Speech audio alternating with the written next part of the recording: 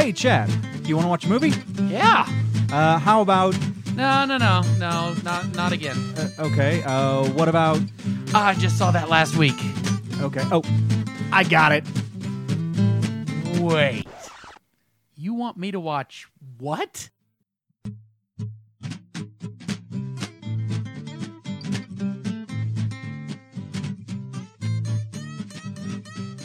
So, what'd you think of The Comedy of Terrors?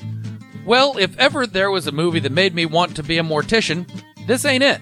But it was fun.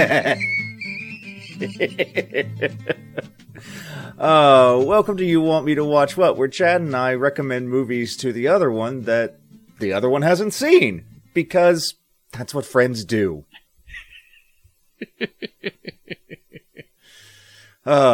So this week, we are talking about the 1963 Vincent Price, Boris Karloff, Basil Rathbone, Peter Lorre film, The Comedy of Terrors. You can't really get a better group of British actors there. No. Which is funny because Vincent Price isn't British. No, he's American. He is American, born in St. Louis, Missouri. And for that matter, so is Peter Lorre. You can't get a better casting of people, yeah. Casting of, quote unquote horror suspense people. And one Joe Brown. And one Joe Brown, yes. So I will ask your opinion on it after I kind of fill the listeners in. Right on.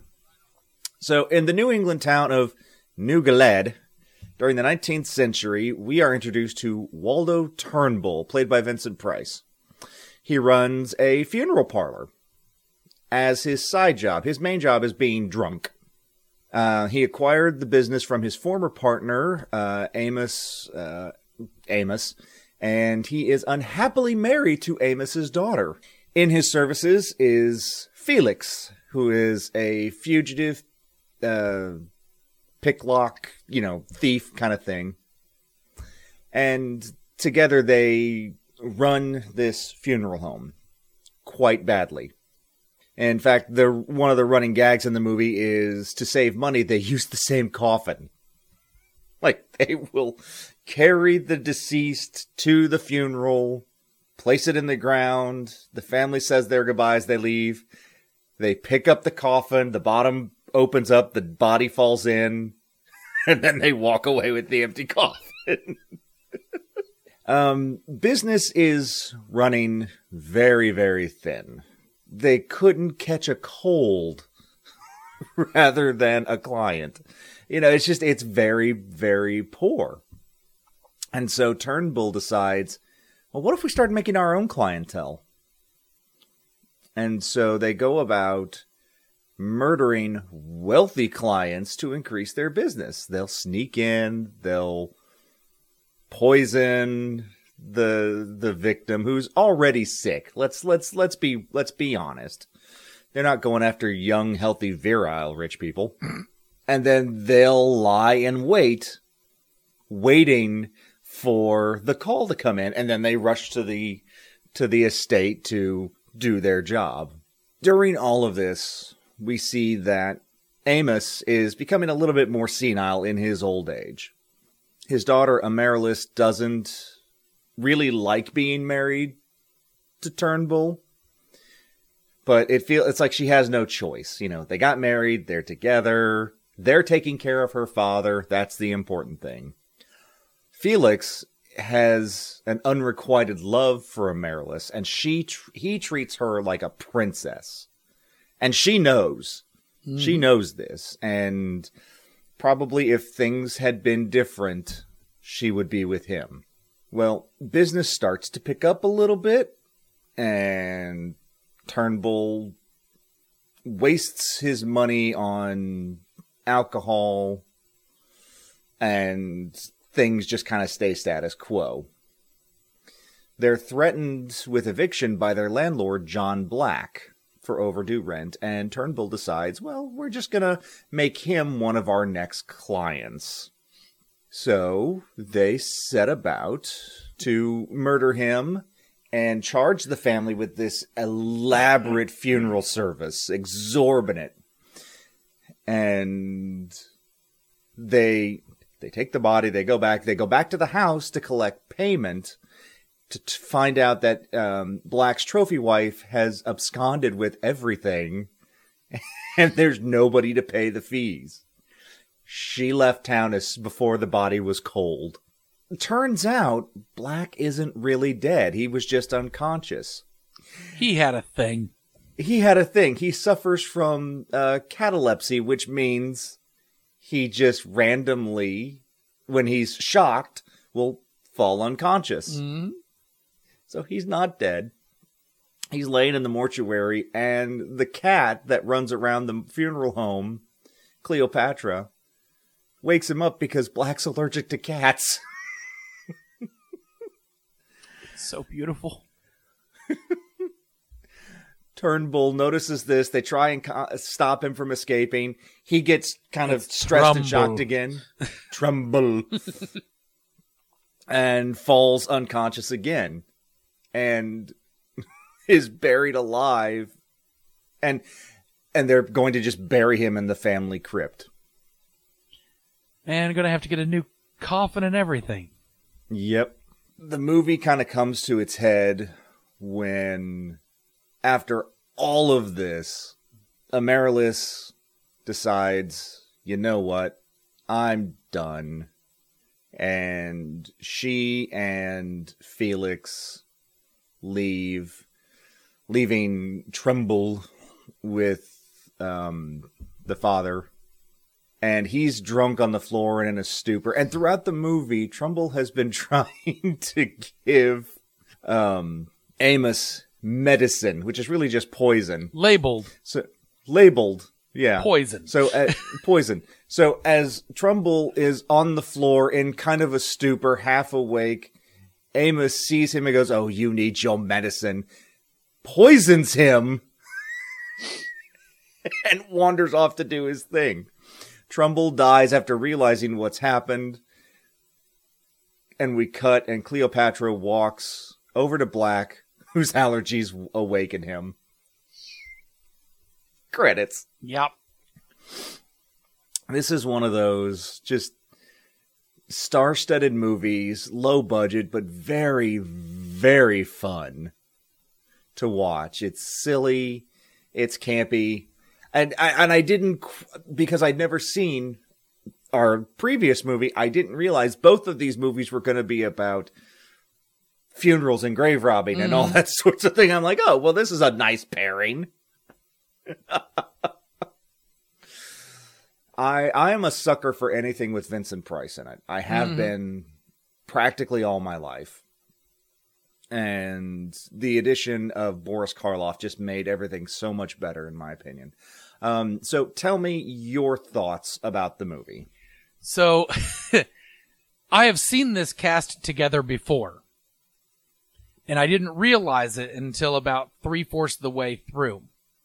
So, there's a movie called Tales of Terror. I don't know if you've heard of this. I don't think so, no. Tales of Terror. It came out basically the year before this. But it is Vincent Price and Peter Lorre and Basil Rathbone, you know, in this Edgar Allan Poe kind of thing where you get 3 stories, where Vincent Price is the narrator and he's also in all 3 stories. And so when I first saw it, when I saw Peter Lorre and Peter Lorre and Vincent Price together there at the beginning at the funeral, I thought, oh, this is another one of those. I know that it said comedy right in the title, but I was expecting comedy in more the Shakespearean sense, where it would just be a light-hearted. I was not expecting to laugh. I wasn't expecting to go, whoa, you know, which it's a technical term. Anyway. It is. It is. When they go to leave and just dump the body and then hurriedly put it back into the hearse. I'm just like, Oh, can Vincent Price do comedy? Oh, yes. I'm about to find out. Peter Lorre, I've been a fan of Peter Lorre's stuff for, God, forever. I mean, he's been in so much, of the kind of overacting type things that I enjoy. But this is what I was not expecting to laugh as much as I did, and I'm glad that you recommended it. It's just, it hit exactly the right time to be able to be like, yes, this is the kind of humor I need. Something that is occasionally problematic and yet still somehow innocent. Like, it's hard to really navigate that line. But it's like, it works out. So the humor that is supposed to arise from Turnbull and his wife, Amaryllis. Mm-hmm. It's not strictly funny. No. Because I think it's because he's first a dramatic actor, and so it comes out just a little bit too realistic. And then something happens and it just goes sideways. It's like, okay. All right. I get it.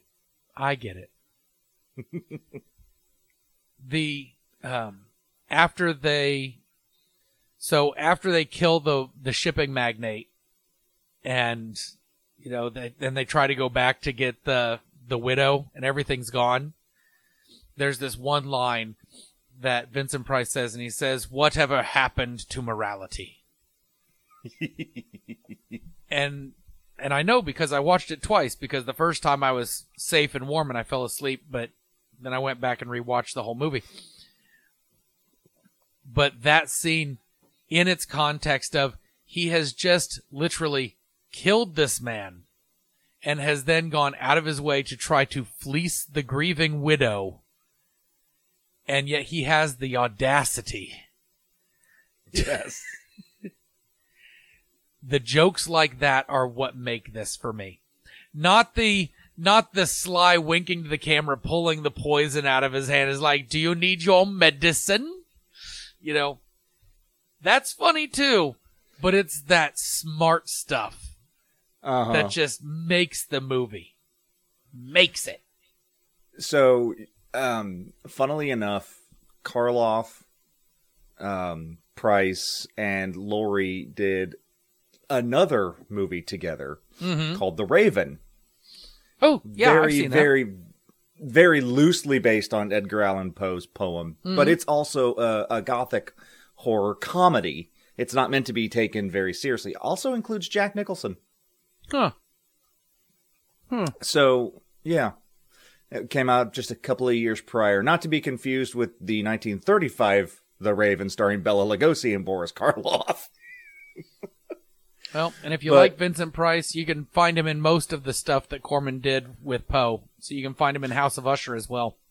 Yeah, there's like an 8-movie, yeah, quote unquote Corman Poe selection. So yeah, they're all really good in various different ways. Some of them are more dramatic.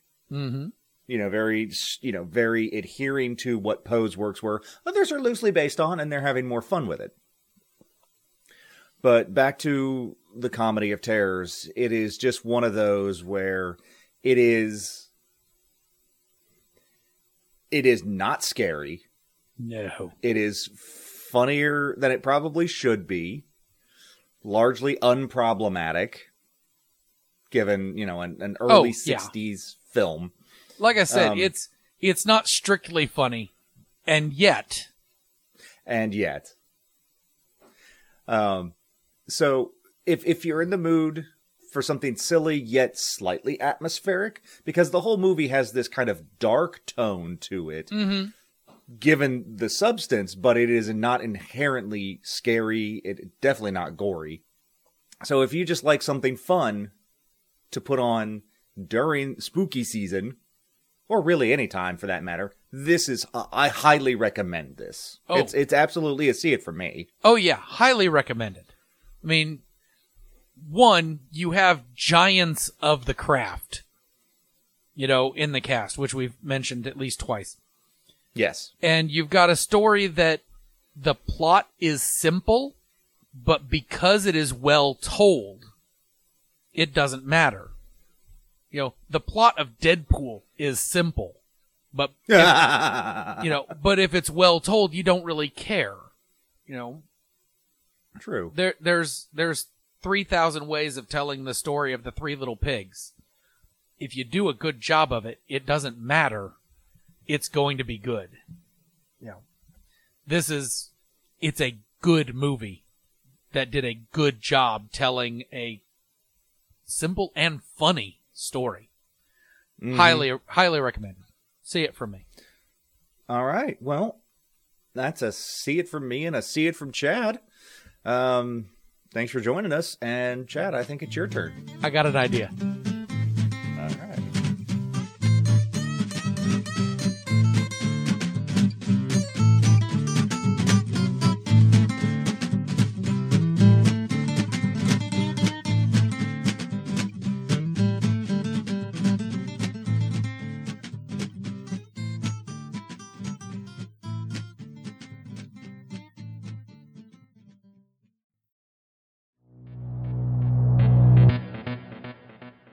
Hello, Meat Popsicles. Why don't you grab your multipass, a drink, and come sit with us?